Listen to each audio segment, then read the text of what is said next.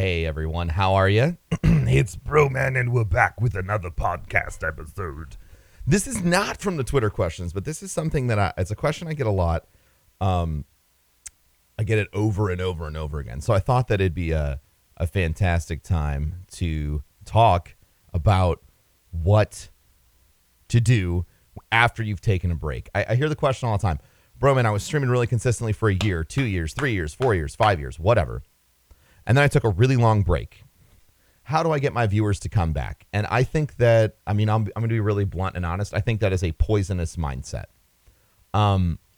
If you've taken a long break from making content, you need to understand that a vast majority, 99% of people who consumed your content probably assume you quit. So you need to, instead of focusing on how do I get these viewers back, you need to focus on what actually fucking matters, which is making good content.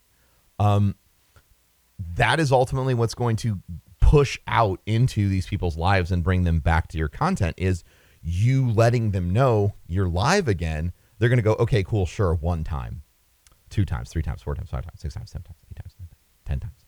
I mean, like, for me, like, I have streamed consistently every single day for 5 years, 6 years almost. And I have people that come in anytime I do variety, and they go, holy shit, bro, man, you still stream? You have 600,000 followers now? I haven't been here 4 years. What the fuck, dude? I thought you quit. And that's me operating on this level, on Twitch. It is insane how people forget the dynamic of the individual in this entire conversation. They think I have 10,000 followers. You think I have 10,000 followers, so they should all be ready to engage with me at any point in time. No, they have lives, they have work, they have jobs, they have businesses, they have routines. And when you stop being consistent, you leave that routine.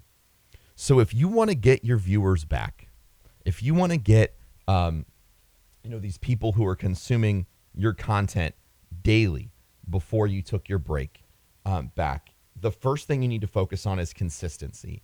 You need to focus on making great content. You need to focus on being happy, excited to be there again, making the best content you can, and they'll come back in time. But having the mindset of starting over, having the mindset of I don't deserve any of this, I'm not entitled to these people coming back, will prevent you from falling into the poison trap of like self-doubt and regret and anger and entitlement. Like, I deserve these people. I've given these people so much before and they just forget about me and all this other stuff. Nobody fucking owes you anything at all, ever. So you've taken a break and you're coming back. What should you do? Step 1, make content. The best fucking content you can on whatever platform it is. 2, be fucking patient. Wait for people to come back and discover you. 3, and I can't emphasize this enough. Be humble about it. Don't get a fucking ego, and when you see a longtime viewer return, be like, oh, nice to have you back. I've seen it happen. Don't do that shit. Be humble, be kind, be patient, be grateful. Thankful that you even have another chance. Thankful that you're not starting from absolute zero, even though that should be your mindset. Thankful that you have 1% of these viewers that are willing to come back and give you another shot after, you left.